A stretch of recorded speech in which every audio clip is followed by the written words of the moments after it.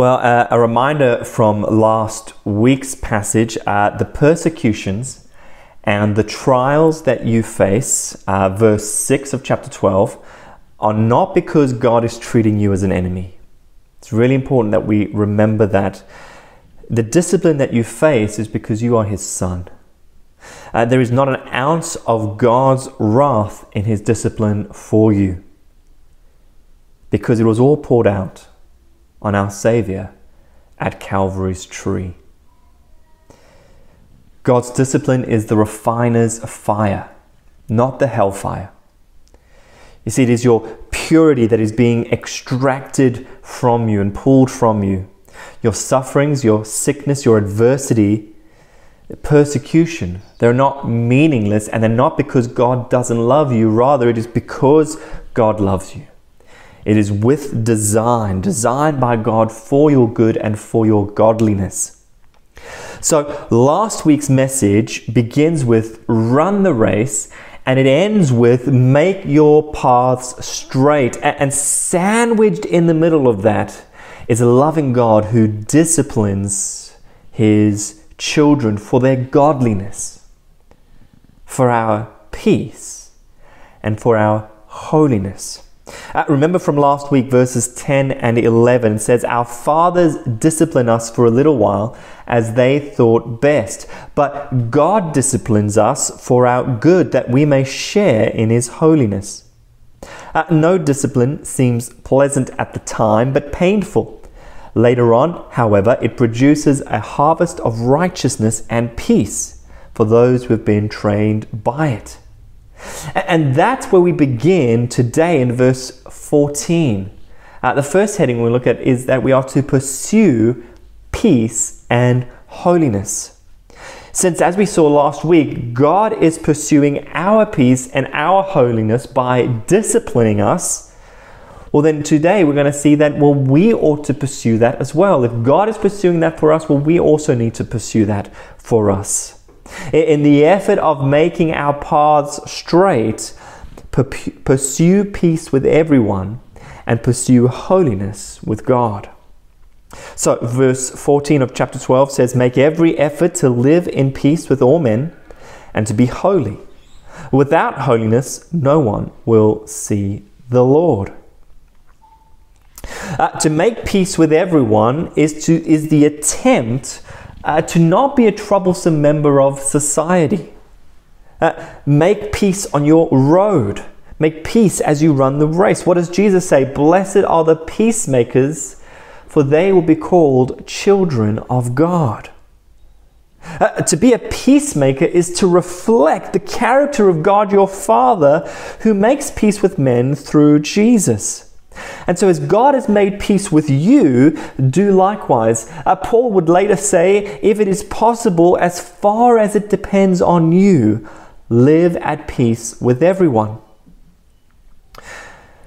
Friends, the gospel should be our only offense.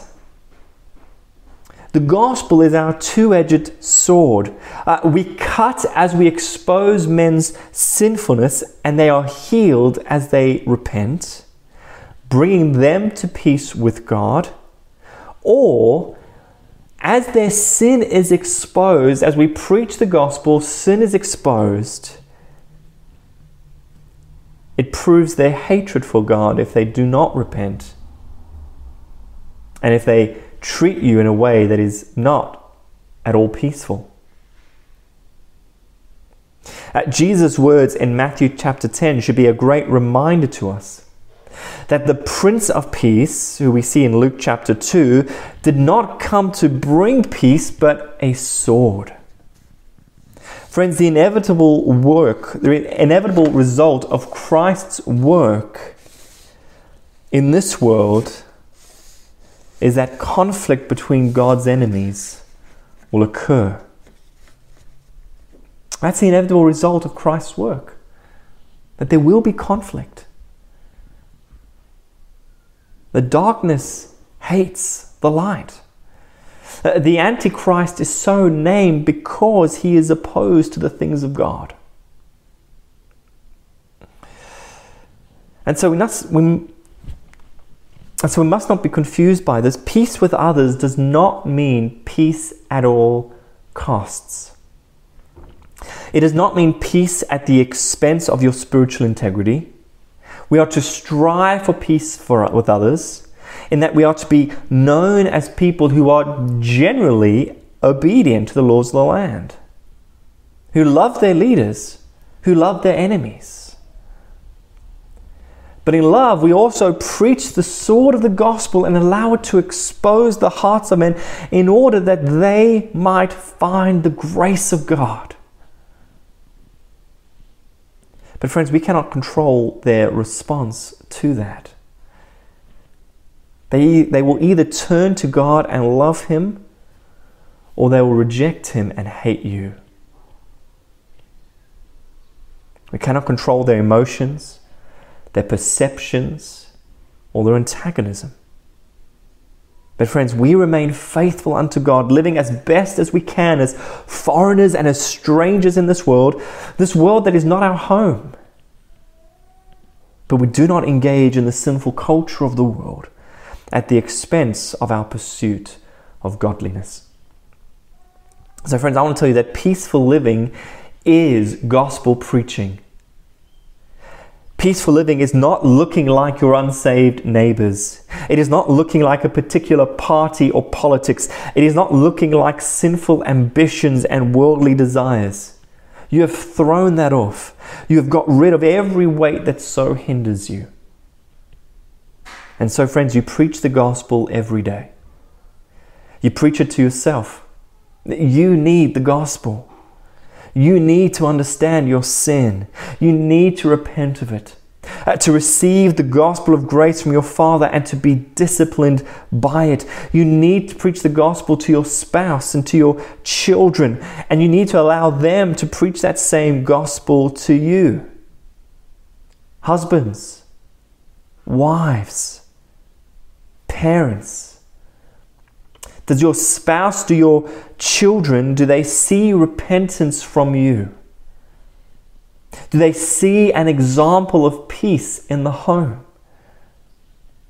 Do you confront sin and hindrances in your own life as an example of the pursuit of godliness as you preach the gospel to yourself every day? And then out of that life, out of that inward peace, because you have peace with God, and as you throw off every hindrance and weight of sin, to live a godly life in an ungodly world.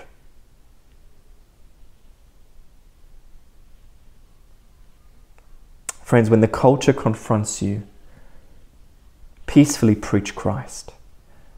When your friends turn against you, peacefully preach Christ. When your family disowns you, peacefully preach Christ. When your enemies persecute you, peacefully preach Christ. When the world hates you, peacefully preach Christ.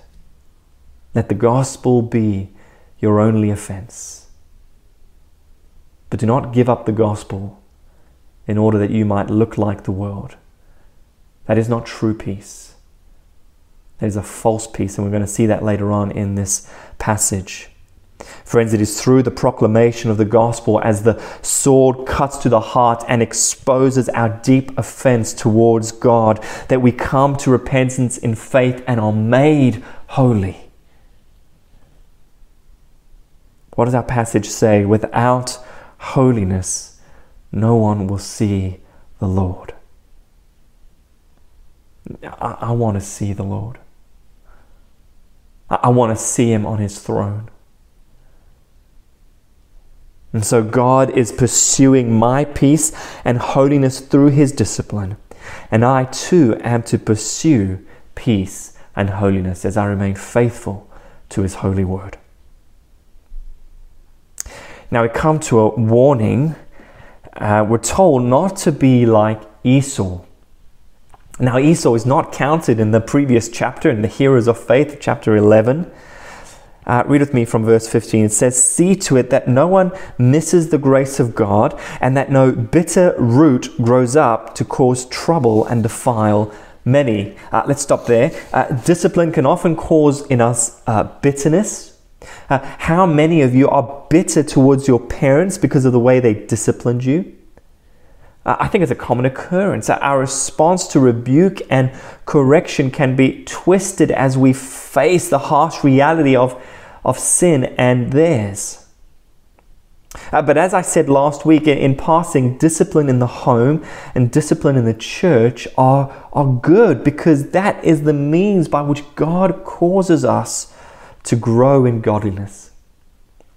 Church discipline is a very rare occurrence these days. We don't like it. It's a yucky word, isn't it? I'm scared of church discipline. But friends, the point of discipline is to restore us to God and to restore us to the church. Peace and holiness. That's the point of church discipline. Now, it may or it may not surprise you, depending what you think about me, but I have undergone church discipline.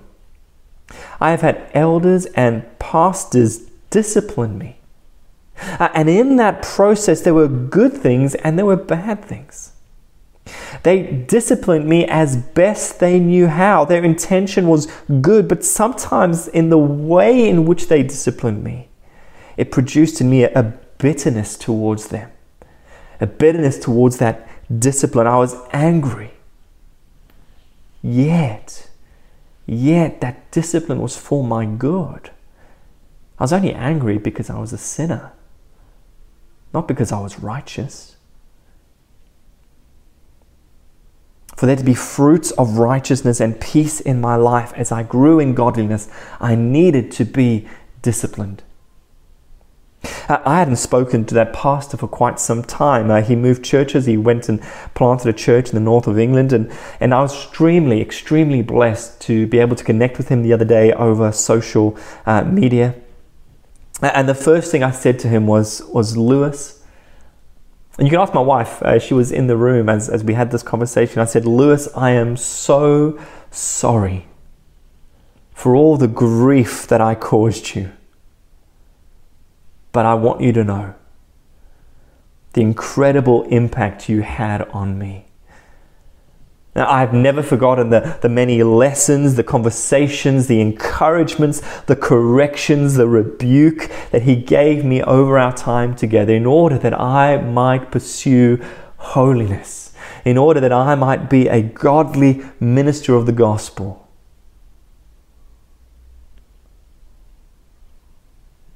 I wanted him to know that.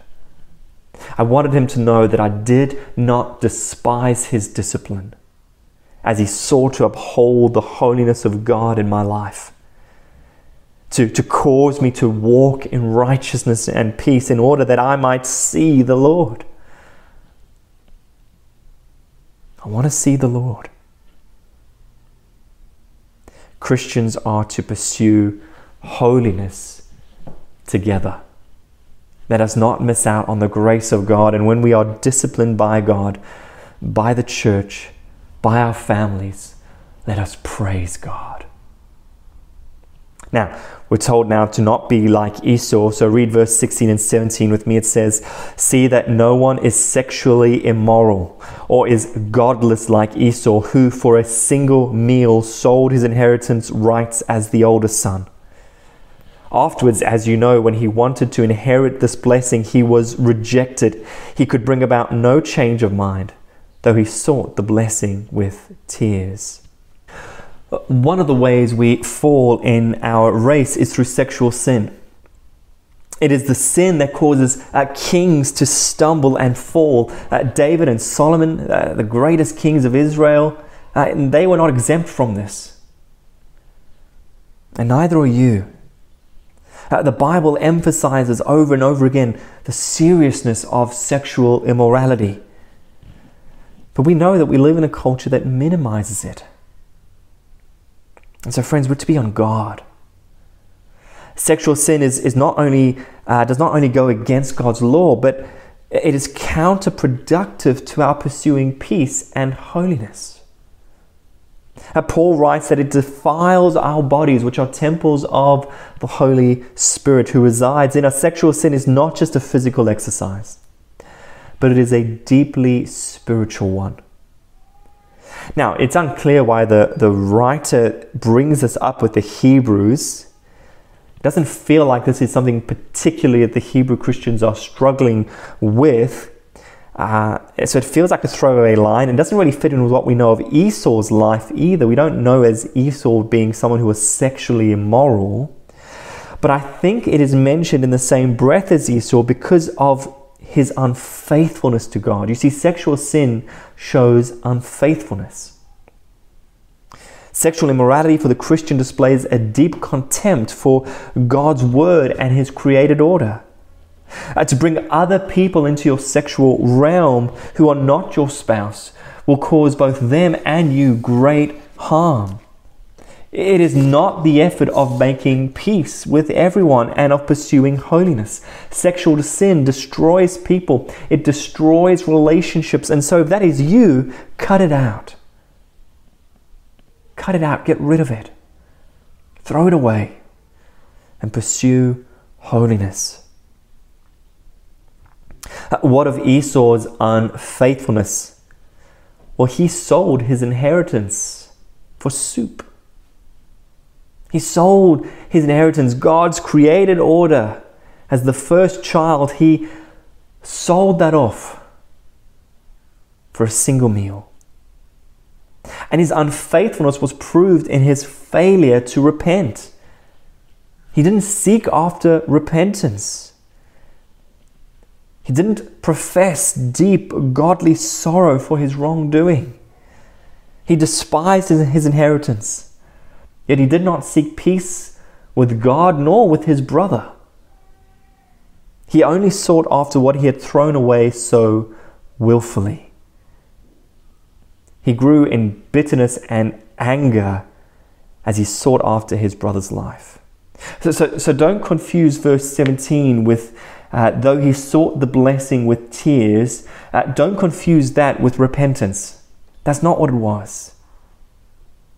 He was simply upset that he lost out on the inheritance that he threw away. But he did not go after God with repentance and with godly sorrow. The story of Esau is a reminder of what we saw in the previous warning in chapter 10 of those who had a knowledge of the truth yet rejected it. And that makes sense given the context of the urging and the encouraging one another to holiness. Remember what we said in chapter 10, do not give up meeting with one another.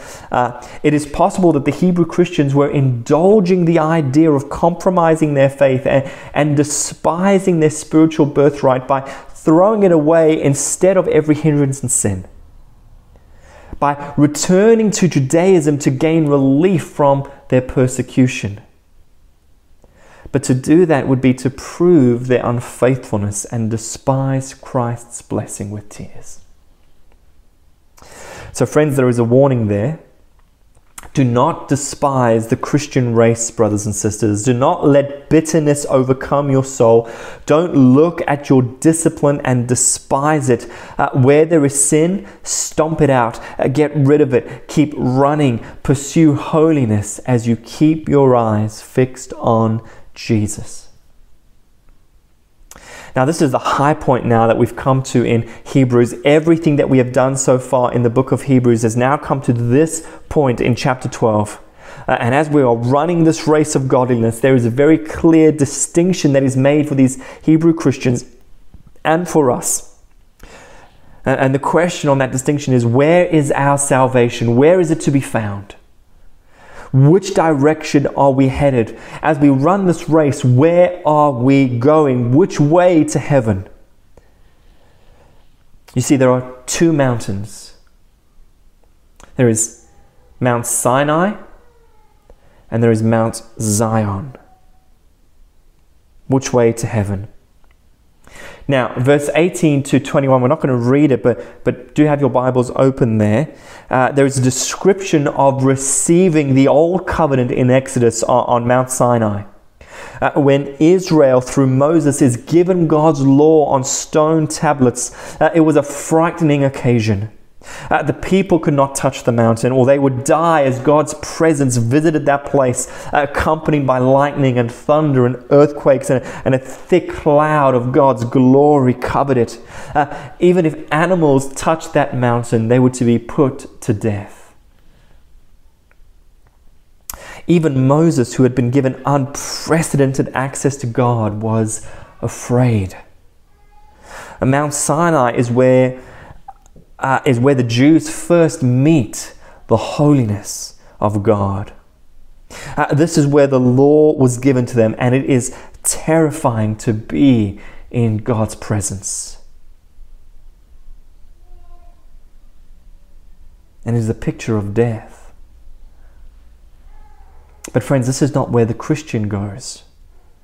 We don't go to Mount Sinai, but to Mount Zion. So follow along verse 22 to 24 with me. It says, "But you have come to Mount Zion, to the heavenly Jerusalem, the city of the living God. You have come to thousands upon thousands of angels in joyful assembly, to the church of the firstborn whose names are written in heaven. You have come to God, the judge of all men, to the spirits of righteous men made perfect, to Jesus, the mediator of a new covenant, and to the sprinkled blood that speaks a better word than the blood of Abel." This is a really beautiful piece of writing. Like Mount Sinai, Jews associated themselves with the physical Zion, the city Jerusalem, right? So when they thought Zion, they thought Jerusalem. It was the city of promise and of peace. However, history shows that their hope in the physical Jerusalem, in the rebuilding of the temple, was no hope at all, as it was destroyed by the Romans. Now, the author is not speaking of the physical Jerusalem, but of the heavenly Jerusalem. Friends, Christians do not go to Mount Sinai, nor do they go to the physical Jerusalem in which Zion was associated. They go to the heavenly Jerusalem, to the city of God, the true Mount Zion, where God reigns. That's where we go. Now, the description of these two mountains could essentially be described as God's law and God's grace. The two covenants, the old and the new. And these two covenants are represented by two people, by Moses and by Jesus. And there are two outcomes. One produces terror and fear and death. The other produces joy and life. The one was a shadow, the other the reality of certain hope. We have seen throughout Hebrews of the Old Covenant and what it did and how it pointed to the new. The old was delivered by Moses, the new was delivered by the better Jesus. The old enslaved, the new brings freedom.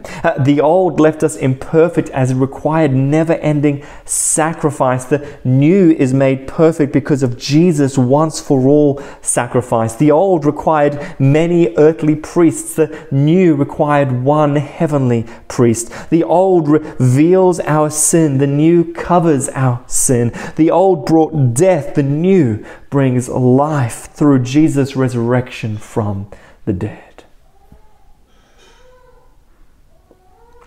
Friends, Jesus already climbed Mount Sinai on our behalf.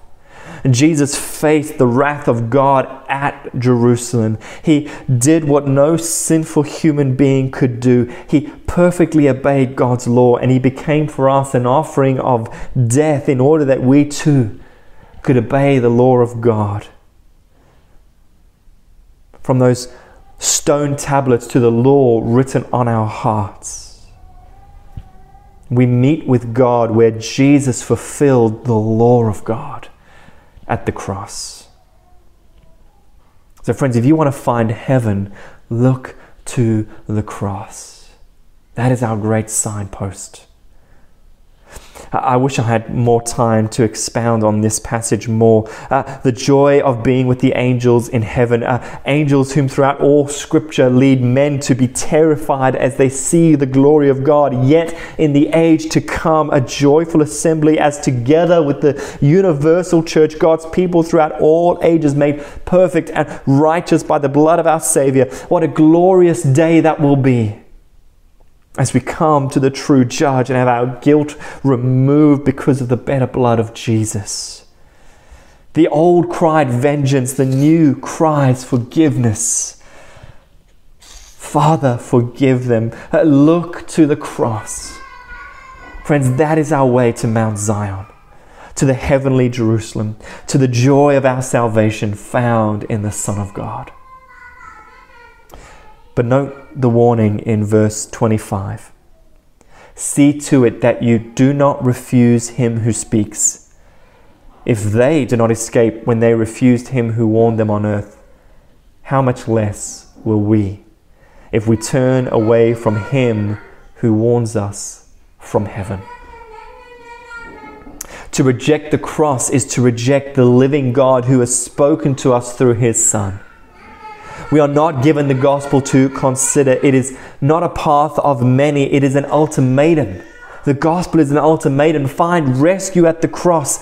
Any other way leads to God's consuming fire. If Jesus has not paid for your sin, you will pay for your sin. Jesus has touched Mount Sinai on your behalf in order that you can touch Mount Zion and live. So friends, go to Mount Zion, go there and live. Recall what we spoke about in Jeremiah when we did Jeremiah last year. Jeremiah 21 verses 8 to 10, it says, "Furthermore, tell the people, this is what the Lord says. See, I am setting before you the way of life and the way of death." You see, God has been so clear. The gospel tells us where to go to find life. Any other way is death. Verse 9, "Whoever stays in the city will die by the sword, famine, or plague, but whoever goes out and surrenders to the Babylonians who are besieging you will live. They will escape with their lives." You see, as the Jews held on to the city of Jerusalem, that the city of Jerusalem would be where the Messiah comes and where Messiah will reign from. They had this picture of the earthly Jerusalem. That was their hope. That was their salvation. But what are we told in Jeremiah? They are to leave that city. They are to go. The foolishness of the gospel is that they are to go to the Babylonians. They are to surrender themselves. God lays it out very clear for them of where to find life and where to find death. Verse 10, "I have determined to do this city harm and not good, declares the Lord. It will be given into the hands of the king of Babylon, and he will destroy it with fire." To the Hebrews who were holding on to this physical Jerusalem, to their Jewish heritage, and friends, to us, to you, who are so quick to hold on to and to place our hope in the present, into the things of this world. Friends, God in his word tells us that he will destroy it all. He will destroy Jerusalem and he will destroy Babylon when the time comes. See that in verse 27, once more. You see, not just Jerusalem, but all creation will come under the wrath of God. He will destroy it all. All that remains will be that which belongs to God. All who belong to God are those who form his kingdom. As God saves us, we become citizens of that kingdom. Mount Zion becomes a now and not yet reality for us. We have the certain hope, but we also wait for that final day. And so we are strangers and aliens in Babylon. We are citizens of God's true kingdom, but we are to live in Babylon with peace as we hold out the gospel and pursue holiness. We are ambassadors of God's kingdom, and so we live in this world pursuing peace and holiness, crying out to a dying world to have life with us in Jesus. Read verse 28 and 29. It says, "Therefore, since we are receiving a kingdom that cannot be shaken, let us be thankful, and so worship God acceptably with reverence and awe, for our God is a consuming fire." Friends, before 2020, perhaps things around us seemed permanent and secure. And if 2020 has taught us anything, if God has taught us anything by this year, it is that we live on shaky ground. We live on shaky ground. But what does the hope of the gospel tell us today? God's people will remain. Let us be thankful for God's salvation in our lives. Let us prove that thankfulness through acceptable worship, in reverence and awe. Just because we don't go to Mount Sinai doesn't mean we lose our reverence and awe for God. Acceptable worship comes at the cost of our lives to God. Paul says, submit yourselves to God as living sacrifices, holy and pleasing to Him. That means we are to live our lives for the sole purpose of the kingdom of God. Nothing else. Nothing else matters. It's all going to be destroyed. And so we worship with reverence and awe because we know the kind of God that He is. Not with carelessness, not with thoughtlessness, not with arrogance. Not saying we are Christ followers with our words, yet betray that with our everyday pursuits. When we pursue everything else but the gospel of peace and holiness. Friends, we live our entire lives knowing that God will judge everything. To leave behind our hopes for this world and to enter into the judgment of God in Babylon. To remember that He is a consuming fire should cause us to approach Him with reverence and awe, a holy fear and a right response of a life of worship now and forever, as we obey Him in all the things of our lives. I heard someone once describe the gospel as fire insurance. But the gospel is so much more. It is an understanding of the heavy price paid for your sin. It is an understanding of Christ's abundant mercy and grace that saves us from the wrath of God. It is an understanding that we have been given life now to live for the glory of God, and that life will last forever. So friends, remain in Christ. And if you persevere and if you endure, you've received a kingdom that cannot be shaken. So run, brothers and sisters. Run this race. Endure. Persevere. Fight the good fight. Fight sin. Fight apathy. Get rid of hindrances. Fight evil. Fight comfort. And hold firmly to the gospel of Jesus and His kingdom, which are yours forever. We have a kingdom that will not be shaken. Let's pray. Heavenly Father, thank You for Your word. Thank You that we have a kingdom that will not be shaken, because in that kingdom reigns a God who sits on His throne.